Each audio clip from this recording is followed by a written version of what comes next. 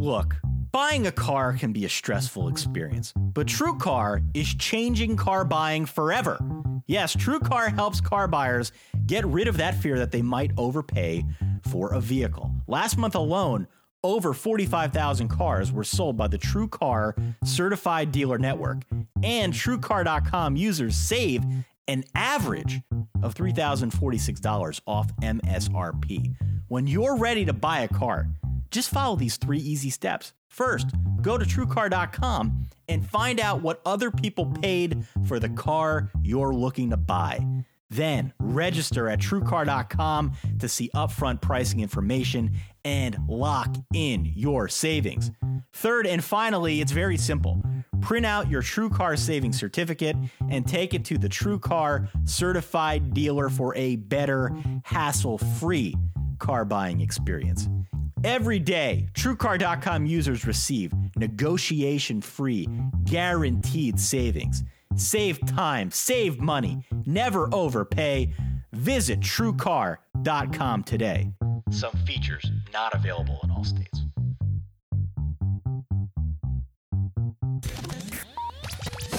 Welcome to the Solid Verbal. The Solid Verbal. Come after me! I'm a man. I'm 40. I've heard so many players say, well, I want to be happy. You want to be happy for a day? Eat a steak. It's that woo woo. And now, Dan and Ty. Welcome back to the Solid Verbal boys and girls. My name is Ty Hildenbrandt. I'm joined, as always, by my beloved friend and co-host over there in the Big Apple. His name is Mr. Dan Rubenstein. Sir, how are you?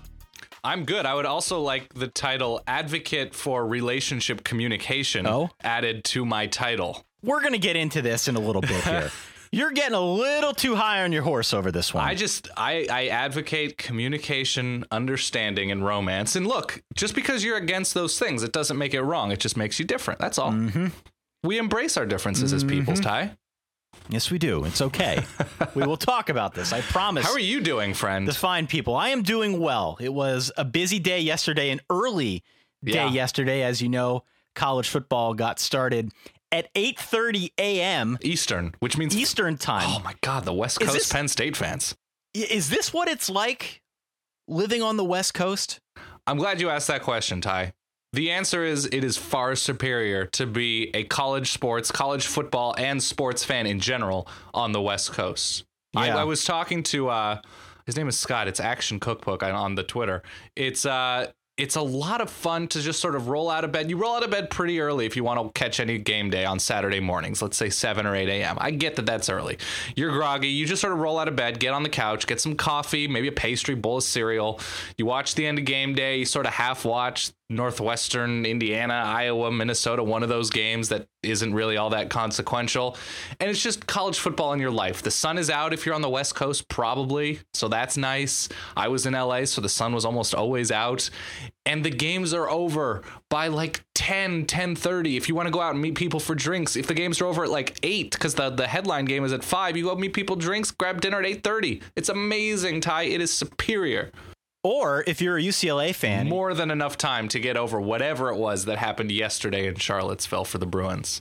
All right. Well, let's get started. Yes. This week, the way we do each and every week during the season, we call it the Reverbs. The phone number is 408-VERBAL-1. People call in. We've got a lot of new listeners who may not be up to speed here.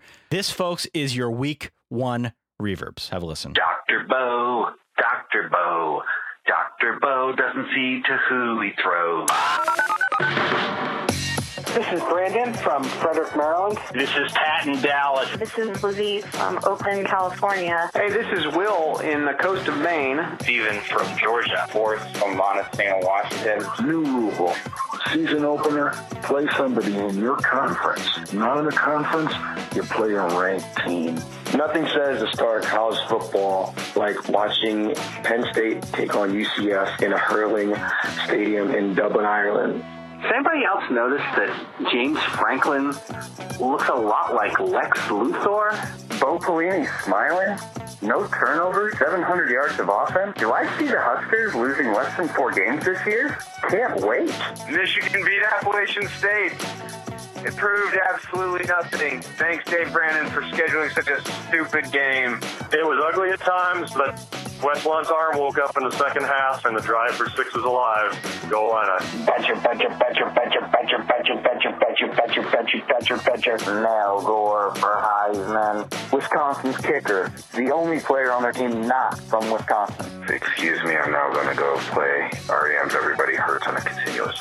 All the old Notre Dame alums are up in arms over the field turf at Notre Dame Stadium, yet no one seems to care they're playing Avicii on third down. A little bit of a slow start, but good to see Everett Olsen was able to shake it off. It appears that the Gamecocks are taking a page out of their in-state rivals' playbook and pulling a Clemsoning. I think Kevin Sumlin might be a pretty good coach. About 2 minutes left, and A&M's up by 10 and driving. I just can't tell if A&M is good or South Carolina is this bad or both. They should really have this Clemson-Georgia game later in the year, just so that we could speculate about whether Georgia might Clemson themselves. The girly man. When I woke up this morning, I was a man. When I go to bed tonight, I am a girly girl. Congratulations to West Virginia for playing a hell of a game against a tough Alabama team and keeping it closer than probably most people ever would have dreamed of. I just want to say great effort by UVA against UCLA, but I also want to thank Steve Fairchild and that play calling for potentially costing the game. Connor Halliday in a losing effort should be tattooed on someone's arm or written on his gravestone or something. Can we please nominate Connor Halliday for the Nick Foles and Losing Effort Award, please? Dan, can you even move through Times Square after a Rutgers win?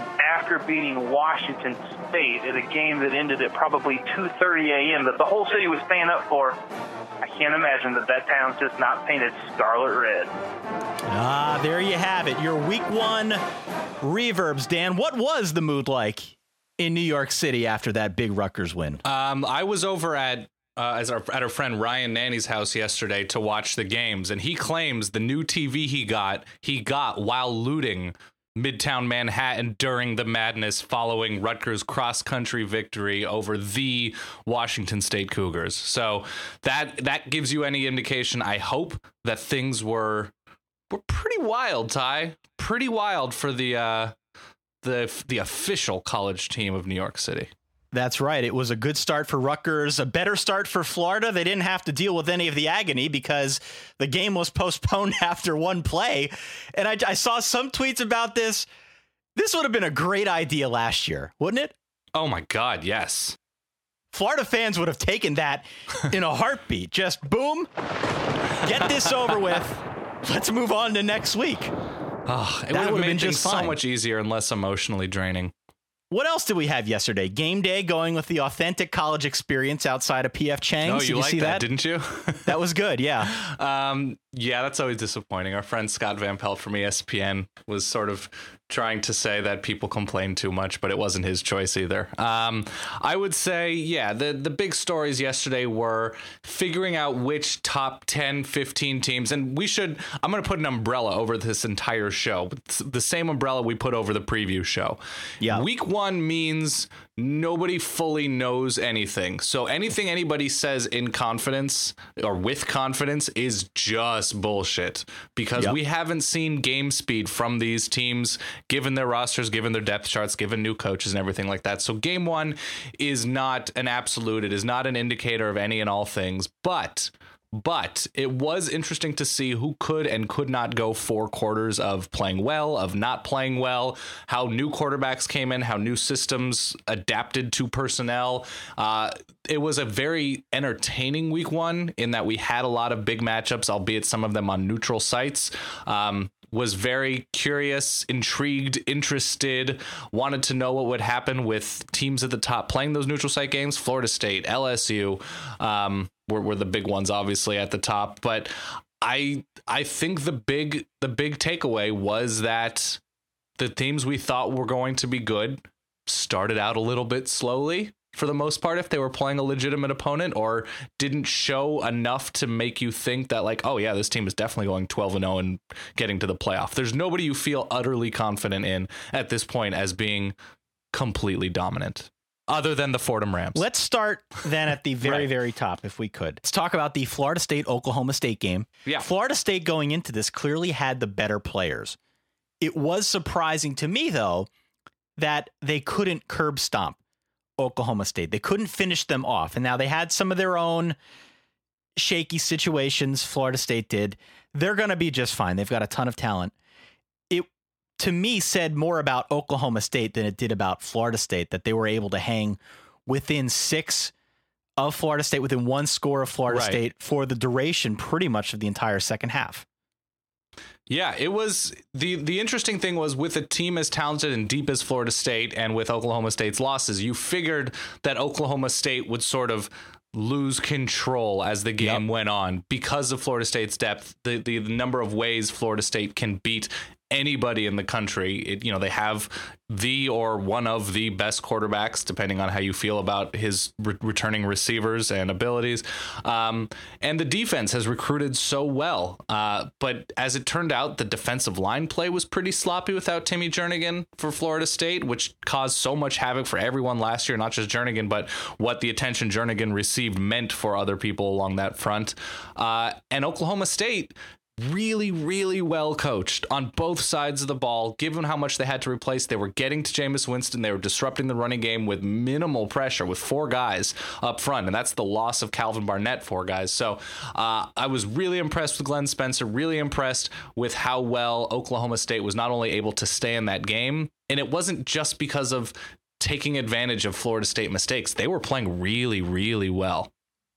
Well, it's going to be a good team, too, is one takeaway, because Tyreek Hill's going to be really fun to watch all year. I mean, remember having similar conversations towards the beginning part of last season regarding Oklahoma State. We didn't know what we had from Oklahoma State. Now, this year, it seems to be a very similar situation where we still didn't really know what to expect from the Cowboys headed into 2014. If this is any indication, they're going to be pretty good because they just hung with Florida State. And look, Florida State's going to improve. I don't take much away from this win by Florida State. They're still loaded. Still my obvious selection to make it to the playoff. Jameis Winston's going to have himself a monster of a season, no doubt about it. But Oklahoma State showed me something here, and I think the rest of the Big 12 is on notice after watching this one. Another game that was of particular interest, this was a middle of the day kind of game. Mm-hmm. Alabama 33, West Virginia 23. Dan, can we please find Mr. Kiffin some sort of tailor? Oh my God, yeah. He was wearing a parachute yesterday, Dan. We had messages. Shirt, as it was called. We had messages yesterday on the Reverb line that I can't play back because they used the F word, excuse me. But people talking about his parachute Family pants, show. Yeah. about his pleated khakis. I mean, God, you've got all the money in the world. Yeah. Get a stylist. Get clothes that fit, damn it. Just have the school give you the right size shirt. I don't know. It looks very strange. I don't know why this is still a thing, but it's still a thing. More importantly, though, well, equally important. Let me pause you right there. Let me ask you a question to sort of frame this game. Please. Alabama wins by 10. Yeah. Does the outcome say more about Alabama or more about West Virginia? Also an Alabama team that, I mean, they've scheduled difficult opponents first opening day of the season in recent years. Virginia Tech last year, they didn't look incredibly impressive, Alabama, just in terms of what they were able to do as an offensive output. I remember Christian Jones did a lot in the return game. They were able to score in creative ways.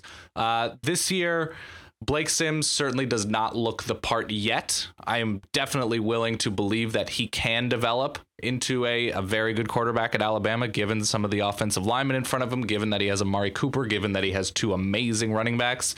But no, the offense stagnated. They weren't able to do a ton. And really, West Virginia came out, and in both phases of the game, defensively, other than some really dumb tackling issues, I guess both phases of offense, that Russell Shell was able to run early and then they abandoned that as the game went on. And Clint Trickett was throwing very well. They have a legitimate number one receiver in Kevin White. And if we are going to look at Alabama and really nitpick, because Alabama is talented everywhere, the secondary still a bit of a question. Yep. And West Virginia was able to exploit. Dana Holgorsen spent the summer watching tape of Alabama's defense and secondary and put together, I would say, given West Virginia's limitations talent-wise and where they've been these past couple of seasons, at least since Geno Smith, I thought it was a marvelous performance from everybody on West Virginia, and Alabama is going to make a leap into a better team in the next 2, 3, 4 weeks. And I think West Virginia at this point, you talk about putting the Big 12 on notice with Oklahoma State. West Virginia is at the point where they looked very good against Alabama. They'll probably beat somebody decent to good, and they'll probably lose like a random game to TCU by 38. It's going to be one of those years, but I think they appear to have all the makings of a bowl team once again. Alabama didn't bother me on offense. I felt a lot about Alabama the way I did a bunch of other teams that we saw yesterday. It seemed like it took them a while to feel their way through it. And Blake Sims is going to be okay. He gives them a dynamic with his legs, which we saw a couple times in that game, right? Which you didn't necessarily get from A.J. McCarron or really any other quarterback in recent memory at Alabama. Right. That will help them. Obviously, T.J. Yeldon and Derrick Henry are just unstoppable when they get the football. You could give them the ball every single down and you'd still come away on top in most of your games. But you're right about the secondary. And that's going to be interesting because there are some teams in the SEC that can throw the football. Mm-hmm. Might not be talking about LSU, but we're certainly talking about Texas A&M. Yeah. We're certainly talking about Ole Miss. They can throw the football. They got some big wideouts. Yeah, they'll throw it to you as a defense. They'll throw it over you as a defense. Dr. Bo has no real regard for who catches his balls as long as somebody does. They'll throw it. Just don't know where it's going to come down. So my point is that there's going to be challenges for Alabama with that secondary unless they're able to shore up that defense here in the coming weeks. The other thing I'd point out in this one, then let's move on. But I watched this game with several women, all of whom commented Look at you, Ty. All of whom commented on Clint Trickett's fantastic head of hair and movie star looks. Does he? Okay. Does not look like a Clint Trickett. Fair enough. Somebody had mentioned, I think it was on Twitter, I forget who it was, that the SEC West is going to be even more entertaining than usual because it's basically just a cocktail of insanely deep talent and like definitive flaws. Oh, big time. Every team has that. So that's going to be fun. And I think Saturday was a tiny little microcosm, and Saturday and Thursday were microcosms of that statement. Georgia 45, Clemson 21. Yeah. This looked like the back and forth battle that we had expected. Yeah, and then halftime ended. Second half, Clemson just wears down. Wore down, couldn't get anything going on offense. Todd Gurley, what can you say about Todd Gurley? Too much, almost 200 yards rushing, 3 touchdowns, had more of an impact than ever before in the kickoff game as well. 100-yard kickoff return for him. Also a Nick Chubb spotting. Yep. Nick Chubb, we're going to have fun with that Michelle. name over the next, Michelle. So this was a great offensive effort in the second half by the Georgia Bulldogs, and they certainly looked formidable as they move forward now in the SEC East. Given what we saw out of South Carolina, you'd have to think that Georgia is now the prohibitive favorite to win that side of the conference. Dan, did this one blow you away at all in the second half? Here were the 2 things I took away from this game that I think we can push forward for the season, at least. Well, 3 things, I guess. 1, Clemson's defense, not fully ready yet. Nope. If they are going to be. 2, Todd Gurley won Saturday. Yep. Todd Gurley going for almost 200 yards on the ground, had a ridiculous 100-yard kick return, and it was only on 15 carries. He was not overworked. Interestingly enough, Keith Marshall only 6 for 8 yards. The other big thing was, here is I guess if I had to impersonate the back and forth between Cole Stout and Chad Morris, it would be Cole Stout saying, hey, I can throw it. Let me throw it. I definitely feel like you should call some more pass plays. And Chad Morris saying, you know what? Don't call us. We'll call you and hold tight because I don't trust you at all. That was basically what it came down to. Deshaun Watson, actually, the true freshman, got in for a series and threw. He looked good. Well, he threw a very nice touchdown ball, but they obviously were just sort of limiting his activity. But Clemson, a long ways to go offensively. The loss of Zach Brooks hurts. Obviously, the loss of the guys they lost to the NFL is enormous, but really figured there would be better adjustments in the second half, and Clemson's second half offensive drives were basically 3 and out, 3 and out, 3 and out, 3 and out. So it's kind of an impossible situation that they put the defense in. So we can't fully say anything about the defense yet, but that offense needs to do a better job of just giving the defense something. Yeah, and one of the things that we talked a lot about with Clemson was the front seven. The front seven didn't look great at all in that second half. No, they wore down, though. I mean, the amount of time they spent on the field was ridiculous. Sure. There was only so much they could do because, as you said, they were on the field every fourth down. So, also, this was not a Clemsoning. No, it definitely wasn't. This wasn't even close to a Clemsoning. For those of you out there who were tweeting us about it, who were calling about it. Bad things happening to Clemson is not a Clemsoning. No, there's got to be hype surrounding it. There's got to be a build-up. It's got to be to a lesser opponent than the Georgia Bulldogs, the presumed favorite in the SEC East. This does not constitute a Clemsoning. Losing to somebody random, losing a trap game, that is the Clemsoning that we have known to grow and love and whatever. Let's move on to the late game. Yeah. Oh, man, this was a late one. 9:00 Eastern start for us old men. That was a late game. So old, Ty. Wisconsin goes up 24-7, due in large part to our good friend. To my Twitter jokes. We know him well. Melvin Gordon had himself a game here, Dan. Yeah, he did. And then he was not given the ball anymore. Yep. 24-7. You get to 24-7, in large part due to Melvin Gordon, and then you decide, let's stop giving the ball to Melvin Gordon. Let's let Tanner McAvoy air it out. And as you might expect, he threw 2 picks. The great tweet that you retweeted from our good friend, again, Scott Van Pelt, was, it's cool if your quarterback is a running threat. It's even better if he's a passing threat. That's the predicament that Wisconsin found itself in. Yeah. McAvoy finished 8 of 24, 50 yards, 2 interceptions, no touchdowns. Also, his receivers couldn't get any separation. Nope. Which isn't entirely his fault, but not a great offensive showing for the Wisconsin Badgers outside of Melvin Gordon. The other thing I would add is that this was really the classic LSU victory. It's the kind of LSU victory we've seen time and time again over the last 3 to 4 seasons. Nothing spectacular. You don't really see any reason why LSU should win the game, but it reminds you a lot of that Searching for Bobby Fischer scene. Have you seen that movie? Not in a long time. I'm waiting for this reference, though. You've lost, you just don't know it yet? Yeah. Oh, okay. Yeah. I feel that way oftentimes when I'm watching LSU because absolutely it doesn't make sense why it happens, but still you can feel it coming. And ultimately that is what happened. LSU ends up winning this one 28-24. Dan, I wasn't really wowed by either team. I wasn't wowed by Leonard Fournette and his 18 yards. So maybe we need to pump the brakes a little bit there. But what was your takeaway after watching this? My takeaway was I'm always impressed when a team is able to turn it on after being so off for so long. And it was with the help of Wisconsin. And by the way, excuse you, converted safety Tanner McAvoy. Oh, thank you. He was brought to Wisconsin as a quarterback. This I know.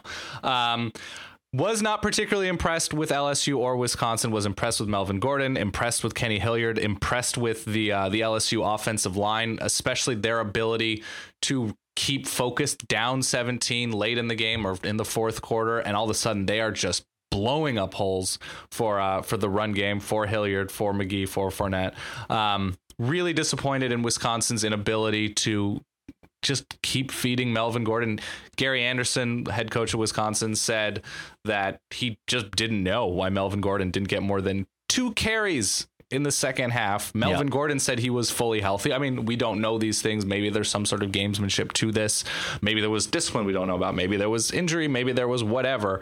But Corey Clement, a very good running back in his own right, 3 yards a carry. Melvin Gordon, 3 times that with nearly 9 yards per carry. So a mystery, but LSU being able to turn it on, communicating, forcing Tanner McAvoy to beat them. I wrote this. It was 2.5 minutes left. Wisconsin down 4, had to go 80 yards. A totally plausible scenario for them to go down the field and win the game. I couldn't see a single way that could happen. Yeah. With Tanner McAvoy, the choice that they were making in terms of play calling and who was in the game, it was it was a really embarrassing showing, especially for Wisconsin. Well, I guess on both sides of the ball for Wisconsin, but especially late on defense, just completely worn down by LSU. I saw a stat that Les Miles has won more games than not when losing in the fourth quarter. Like, he likes the taste of his own blood on his lips. That's crazy. Yeah. And no, I don't think there's any other coach. There was the next closest was like Texas or Mac Brown or something, was like 18-29 when losing in the fourth quarter, and that was good. Well, they just have a knack for this sort of thing. You don't want to count LSU out when they're losing. No. Anthony Jennings, not a particularly great game. No, Decent, like I said, neither quarterback, neither offense really left me with any great impression. Obviously, Melvin Gordon looked Heisman worthy, but he's going to need some help, and the receivers need to get open. Nobody was open for McAvoy. It's not all on Tanner McAvoy, although he didn't really look that great. No. But that's going to need to change, and maybe it'll get a little bit easier as you get into the Big Ten schedule. Still, if you want to go toe-to-toe with a team like LSU, that, granted, even though they're raw, still has a ton of talent out there. If you want to do that, you got to get separation. They just couldn't do it. And by the way, still, if you told me, they're like, yeah, Wisconsin's going to rip off 10 straight wins, I'm like, yeah, that sounds about right. Okay. Oh, in the Big Ten? Absolutely. Yeah. Absolutely. Yeah, I count out neither one of these teams for anything significant. All right, let's stay with the SEC here for a few more games, and then we'll rip through a bunch of the other action. Texas A&M 52, South Carolina 28. This was the 6 o'clock Thursday game to get things started. And man, this one blitzed everybody. Kenny Hill, the new starting quarterback for A&M, 44 of 60 for 511 yards and 3 touchdowns. No interceptions, which was very important. Also, he broke Johnny Manziel's single-game passing record in the first game of the season. So not bad. All in all, a really impressive showing for Texas A&M. 680 total offensive yards. And look, we got this one dead wrong. Yeah, we did. In our preview picks. But if there's one thing on which we can hang the hat, I think we got it right. When we said that South Carolina's main weakness on defense was going to be the secondary. I feel like we did. But no, we were the fact that the game was at South Carolina, the fact that South Carolina had seasoned lines or seasoned members of both lines, talent at running back, receiver in a hostile place, hosting a Texas A&M team with a recent history of bad defense and now a new quarterback. We got it wrong. But here was what's right about this game. Kenny Hill going on the road, throwing for 500 yards. Granted, he wasn't throwing downfield like crazy, but why would he when his receivers were given so much space? And receivers, mind you, that are names that rhyme with Malcolm Kennedy, Ricky Seals-Jones, Speedy Noyle, Josh Reynolds, whatever. All sorts of talent. Another left tackle that's probably going to go in the first round, and Cedric Ogbuie. He had every opportunity. He was given the depth in front of him and around him, Kenny Hill was, and at the running back position. Although I would like to see Texas A&M run the ball a little bit more and just put teams away quicker. Given every opportunity to succeed, and came through with flying colors. He's probably not going to win the Heisman as a redshirt freshman, redshirt sophomore, whatever he is, or sophomore. But a fantastic job. And if Texas A&M's defense can keep growing and making plays, I think the big thing for Texas A&M's defense, remember, I don't know, it was probably like 3 years ago now, where Oklahoma State's defense was decently good, but they would take chances and take the ball away constantly. That's what Texas A&M needs to figure out a way to get their own defense off the field. And typically the way that that's done successfully is turnovers. So if Texas A&M can be just decent on defense, but turn teams over a ton, that's a dangerous ass team in the SEC West. Another game from Thursday. Ole Miss 35, Boise State 13. Dan, for a good chunk of this one, for, I don't know, a half and some change, it was exactly what I expected. Super sloppy, 6 first half interceptions. But things escalated quickly in the second half. That's when Dr. Bo got the scalpel going again, avenged those 3 interceptions, returned balance to the force, finishing with 4 touchdowns and close to 400 yards passing. Also, my boy, Laquanasaurus Treadwell, 7 for 105 and a score. That basically broke the game open.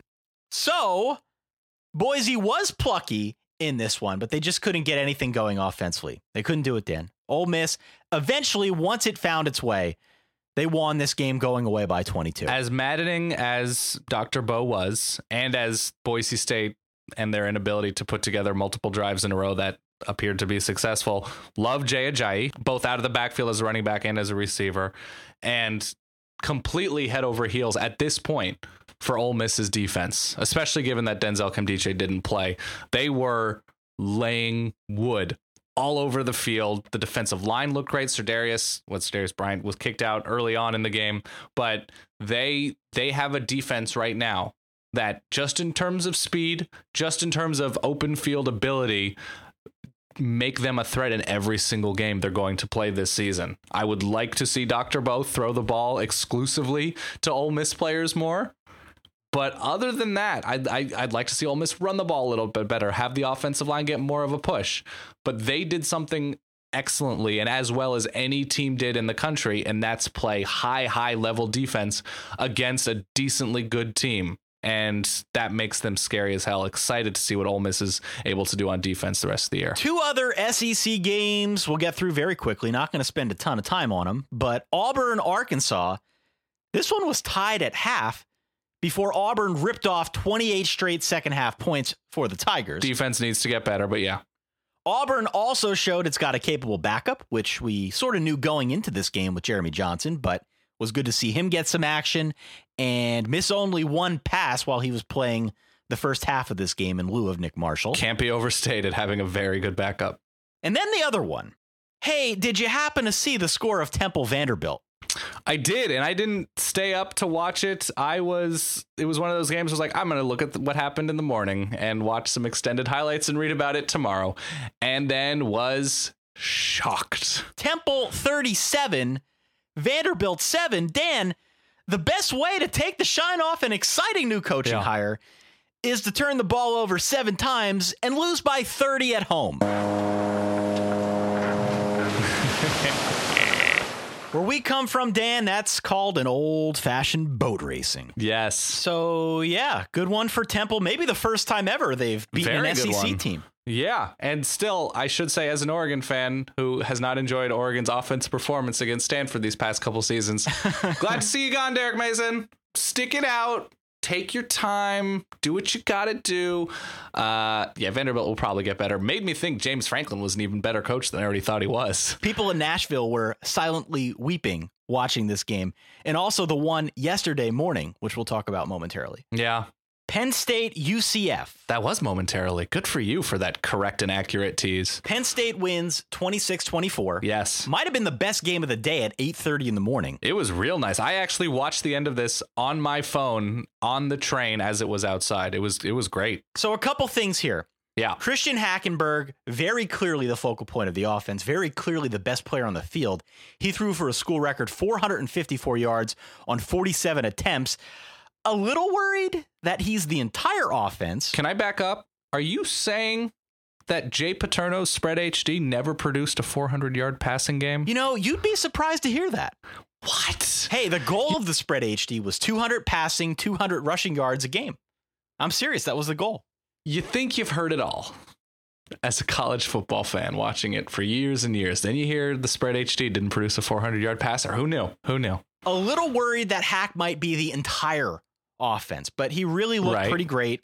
Got a little nicked up. The line did protect him pretty well. Penn State's defense looked really solid for most of the game. Mm-hmm. UCF brought in Justin Holman in place of Pete DeNovo. He changed the dynamic of the game, Dan. And Holman looked good. Obviously, they're still trying to figure out what to do without Blake Bortles. It was a back and forth game. UCF had the late lead. Sam Ficken goes down there, nails a field goal to win it. Yeah. Also, good to see some of the receivers getting in on the action. It's hard not to when the quarterback throws for 454 yards. We didn't know who those guys were going to be, though, without Allen Robinson. That is also fair to say. Sean Hamilton, Geno Lewis, those were the two guys as Penn State wins 26-24. For my money, there was no more impressive a Big Ten team than Michigan. I understand they played Appalachian State, and App State's not that great. I understand the game was only 52-14. Trust me, it could have been worse. Michigan looked like a machine out there. Enough so that I think I'm picking them next week to beat Notre Dame, which we'll get into in just a little bit. Right. There's not a ton of absolutes to take away from this game, but if Michigan wants to be themselves a good team, which given their talent, they should be a good team. Maybe not a great team. They should be decently good. Decently good teams against not so good teams like Appalachian State now is. This is not the App State team of 2007. Michigan should run and pass all over this team.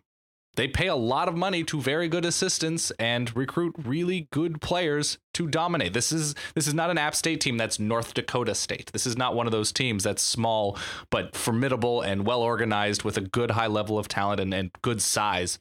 App State's not that good. Michigan is, and they proved that they should be considered to be a force at some point soon. We don't know what they're able to do against a decent team. We know what Doug Nussmeier's ability is against a Notre Dame defense, and that's something to consider.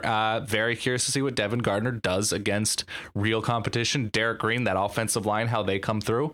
There's curiosities, there's intrigue, but you have to be just at the very least satisfied with game one if you're a Wolverine fan. Look, Devin Gardner missed one throw and threw 3 touchdowns to Devin Funchess.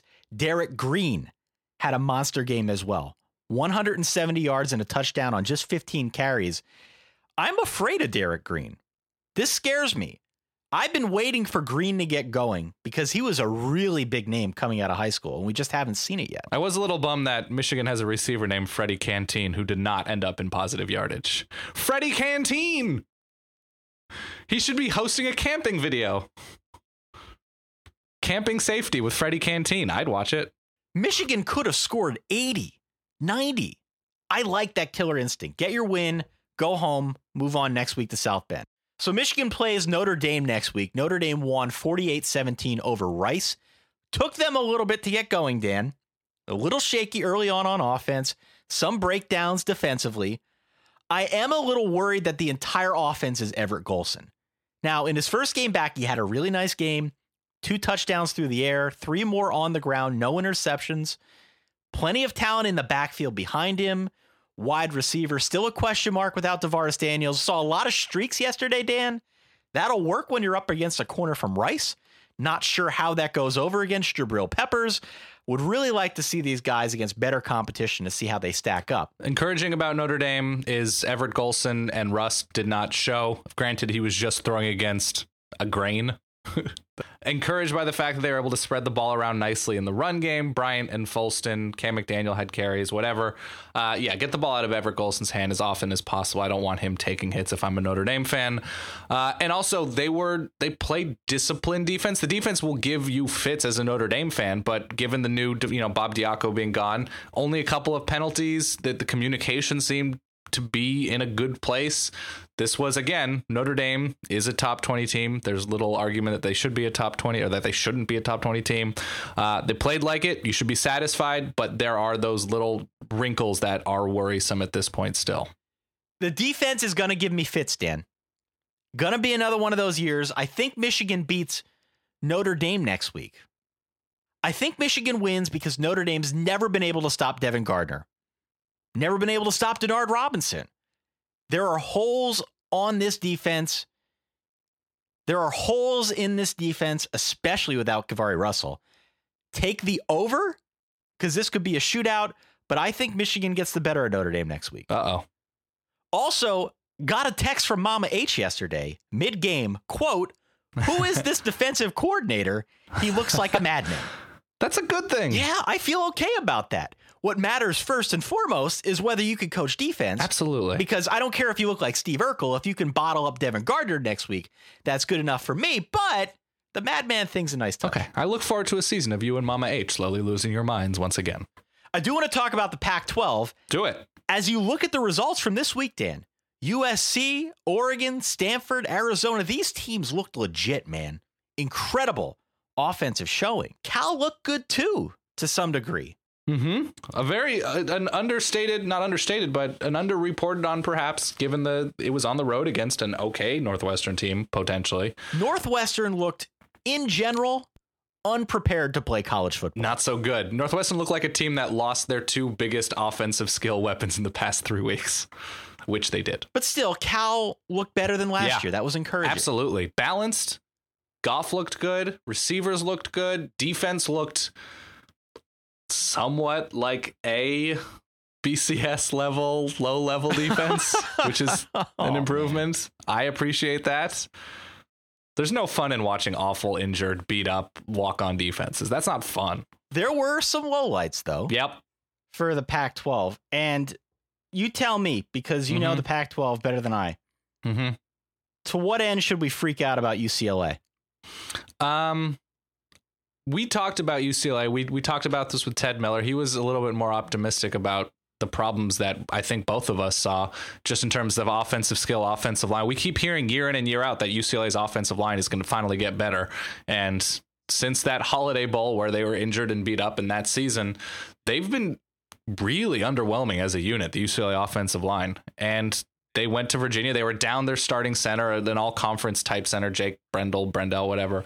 But even still, UCLA is at the point where they should have talent everywhere and deep talent everywhere with how well they've recruited. Brett Hundley did not look good. The offensive line did not look good. The receivers did not look good. The coaching from the coordinators on Noel Mazzone, Jim Mora, like they wasted timeouts. They gave Virginia opportunities. Virginia lost that game. UCLA did not win that game. UCLA had one offensive touchdown. Yeah. Do you freak out about this game?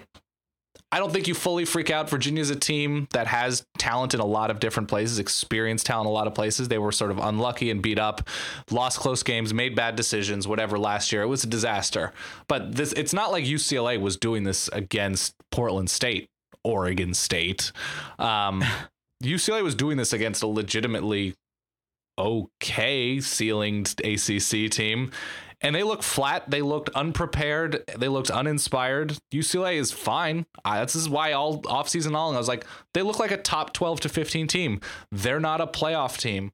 You look at this team, like, look at receivers that have gone to national championships and huge bowl games, and look at what UCLA has. Yeah.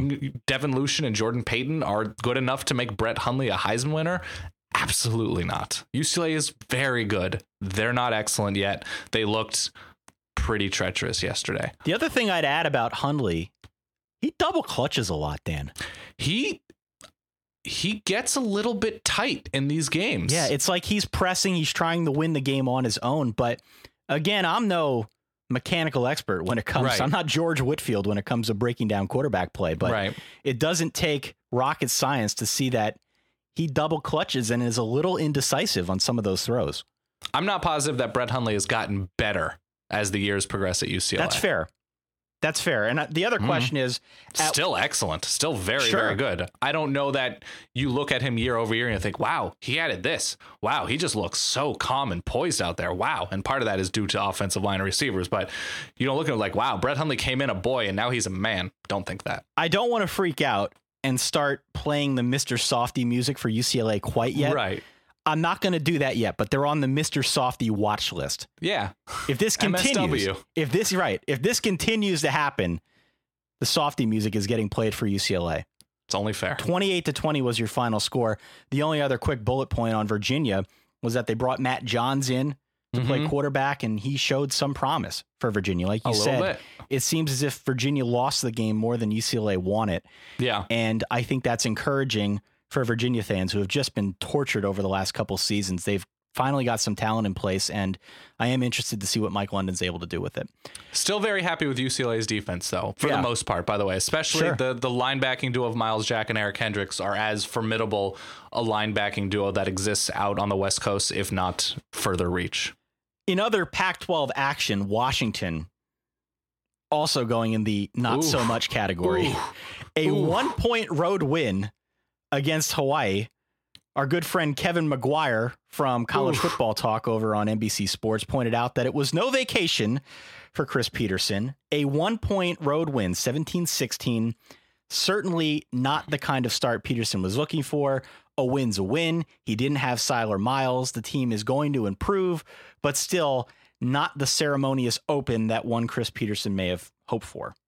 I'm going to list the positive things to take away from Washington, Hawaii on Washington's side. Okay. Because Hawaii was like a 98th ranked defense last year. Okay. John Ross. Yep. That's all I got. Okay, that's all you got. That is the beginning and end of things I am encouraged by Washington's offense. This concludes our Washington offense things to be happy about segment.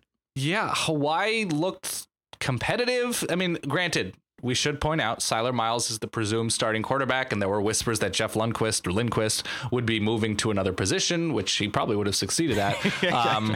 But Jeff Lindquist is not a starting quarterback for an upper level BCS conference team, and that's okay. Neither am I. Siler Miles should give them a much more dynamic look, should make more plays, and this is what sometimes you expect from a first game coach. You don't, Sark going to USC is the complete opposite of Chris Peterson going to Washington in terms of what they were able to do yesterday.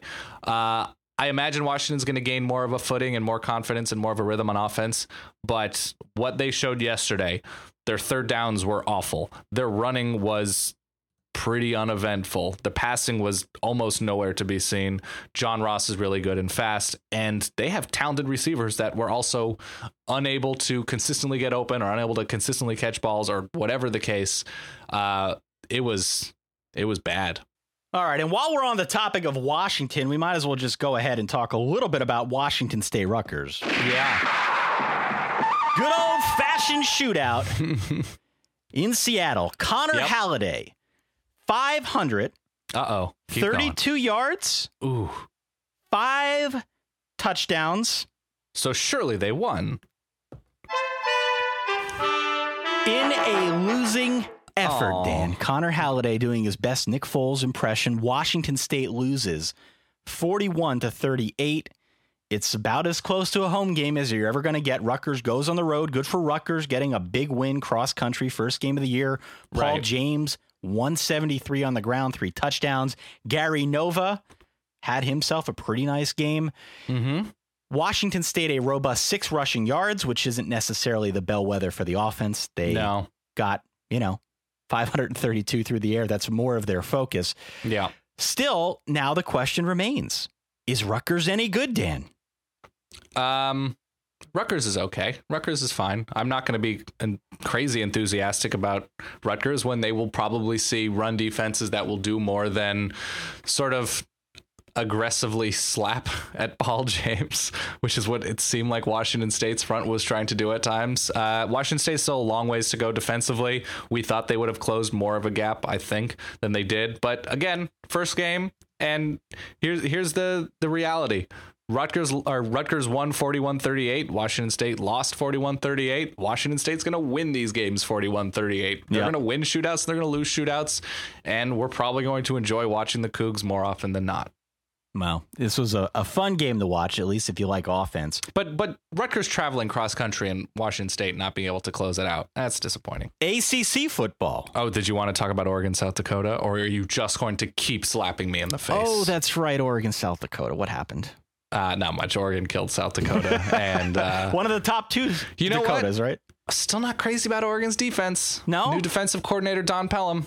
Oregon did not swarm and swallow the running game like I would have thought at a top level national championship contender would have done to an FCS team, a decently good FCS team, but not completely shot out of a cannon about Oregon's defense. We'll see very quickly whether or not we can use South Dakota as a reference. On a scale of 1 to 10. Yeah. With 10 being all in and 1 being not in at all. Yeah. Where are you on that scale regarding Mark Helfrich? 7.4. Okay. I'm more in than I am not in. If there's anybody there's not a single person in college football that's better suited to run that kind of offense than him. And by that kind, I mean an offense created with Chip Kelly. So I'm more in than not. I think he's done interesting things as a recruiter. Honestly, if they get better along the lines, if they get more consistent, they've recruited the offensive line relatively well. If they're able to, if they get good guard play, if they get good interior rushing this year, I'm thrilled with him. If they get decent defensive line play and are able to recruit in the next year or two along the defensive line better than they have these past few years, that's great. More in than not, but still not. I was a 13 with Chip Kelly. Yeah, so. No, that's fair. That's fair. I was hoping we could just skip on over them, but no, absolutely not. Royce Freeman, by the way. Yeah. That's the name.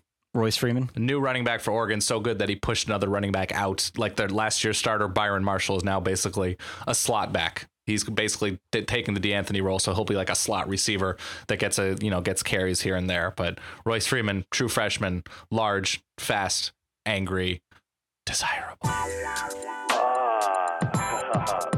All right, let's move on now. Let's talk about the ACC, shall we? Do it. Pitt, Boston College, Virginia Tech, Duke, all look dominant in their wins. Yep. North Carolina looks dominant, but only in the last 25 minutes after they struggled with Liberty. No, not the statue, talking about the football team. Georgia Tech pulls away late after struggling a bit with Wofford. Mm-hmm. NC State needs a late touchdown from Jacoby Brissett to beat Georgia Southern by 1. Yeah. Syracuse needs double OT to beat Villanova. I like the fake field goal, but yeah. And then there's Wake Forest, Dan. Wake Forest. Look, things are going to get worse before they get better, but I feel relatively confident that Wake Forest will stop losing to Sunbelt teams at a certain point. 17-10. Wake loses to ULM. The Clawfence. They were going to be bad this year no matter what. The Clawfence revs up for 94 total yards, -3 on the ground. So there's that. Any other ACC notes from you? We already talked about Florida State, already talked about Clemson. Yeah, we're recording this before Louisville, Miami. That's right. And we will talk about that. And we're also recording this before Baylor, SMU. We will speak to those things if there's anything particularly notable when we do our week 2 preview show. No, not particular. I've said curious a lot. I am wondering to see what Boston College is able to do this season, but I like their pretty dominant win. And you're all in on UNC. Not a ton to take away from the game against Liberty, other than the fact that they have a white Julius Peppers assistant coach. That's right. And then if there's anybody that, with Clemson looking as poorly at football as one could in the second half against Georgia, what they're going to look like against Florida State, and if anybody at all can even look as good as Oklahoma State against the Noles. All right. And then let's finish things off by talking a little Big 12. Was impressed really by everyone outside Iowa State and Texas Tech. Iowa State, North Dakota State hung with them for a half. So good for the Clones. North Dakota State's just a good team. Like I don't care what level they're on. They're a good football team. Yep. But I would say a decent showing. TCU looked solid. Oklahoma looked as well as they could have. Texas Tech was disappointing, but given their losses, and now that Cliffy got paid. Texas, I was impressed by Texas defensively, particularly. It looks like they were swarming. They were angrier. They were stronger. They had much more of a cohesive game plan from play to play than they had in recent years. I think it's Vance Bedford is the new defensive coordinator. So at least something to watch. They get UCLA in a couple of weeks. That could be a giant tire fire of a game, or that could be interesting and intriguing for both conferences. So we'll see. But other than that, yeah, nothing too much to take. Big 12 team loses North Dakota State at home. That's what we've come to expect. It's an annual rite of September, Dan. Yep. But otherwise, Oklahoma looks good. Texas rolled, as you said. K-State looked really good. And Kansas didn't play. So it was a great weekend. We forgot to talk about USC Fresno. Okay. In the Pac-12. Go ahead. I just want to mention right now, I was really impressed by USC. Yeah. We both like making fun of USC, but credit where credit's due. They're a thin team. They're about 20 scholarships short of what they could have still at this point. New offense, new defense. Impressed as hell by Cody Kessler. Great. Juju Smith, true freshman, was fantastic. And had limitations in the secondary, and it didn't really show. I was impressed by USC in all phases, and another one of those teams, like, we're going to find out real quickly how good they actually are. They get Stanford this coming Saturday. And by the way, another team that Notre Dame plays that could very easily beat Notre Dame.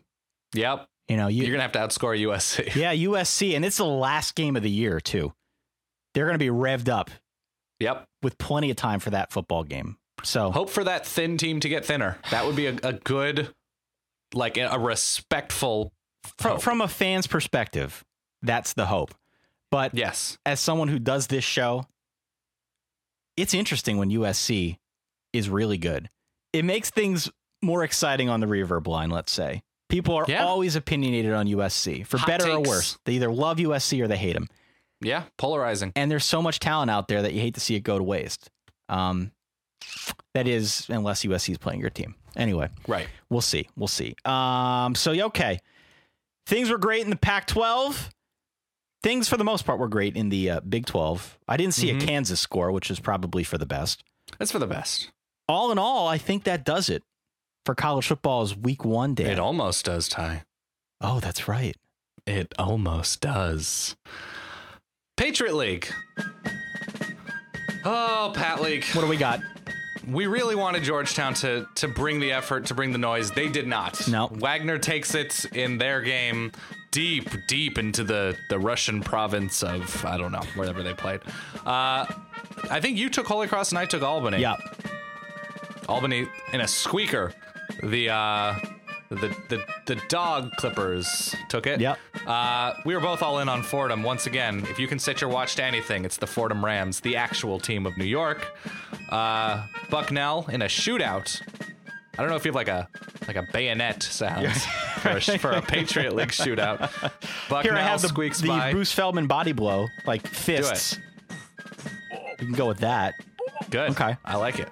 And we were both in on Ball State, and they make easy work of Colgate. So a decent week. We have not seen Lehigh and Lafayette yet. No. I'm checking right now to see if they'll be playing next week. Yes, both of those teams will be playing next week. Will I tell you who they're playing right now, Ty? No. You're going to have to tune in for the preview show on Wednesday. That's the way this works here on the Solid Verbal. So thanks for listening, boys and girls. It's solidverbal@gmail.com. There are still games to be played. We're recording this on a Sunday. Miami has to play Louisville. Baylor has to play SMU. If you see something that you want to talk to us about, it's 408-VERBAL-1. 408-VERBAL-1. It's free. Call in, leave us a voice message. We'll do our best to get through those when we put together our next set of reverbs next week. And in the meantime, please do follow us on Facebook, on FanCred, and of course on the Twitter. If you like what we're doing, head on out to iTunes. Let us know what you think in the reviews, Dan. That's all I got for college football's Week 1. It is great to finally have college football back, to not have to worry about doing trivia or life advice or anything in between. I love the life advice. I love and it trivia, too, but I like football more. It's well, okay, that's fair. For that guy over there, Mr. Dan Rubenstein, for myself, Ty, here in good old Allentown, thanks again for tuning in. We'll catch you all on Wednesday. In the meantime, stay solid. Peace.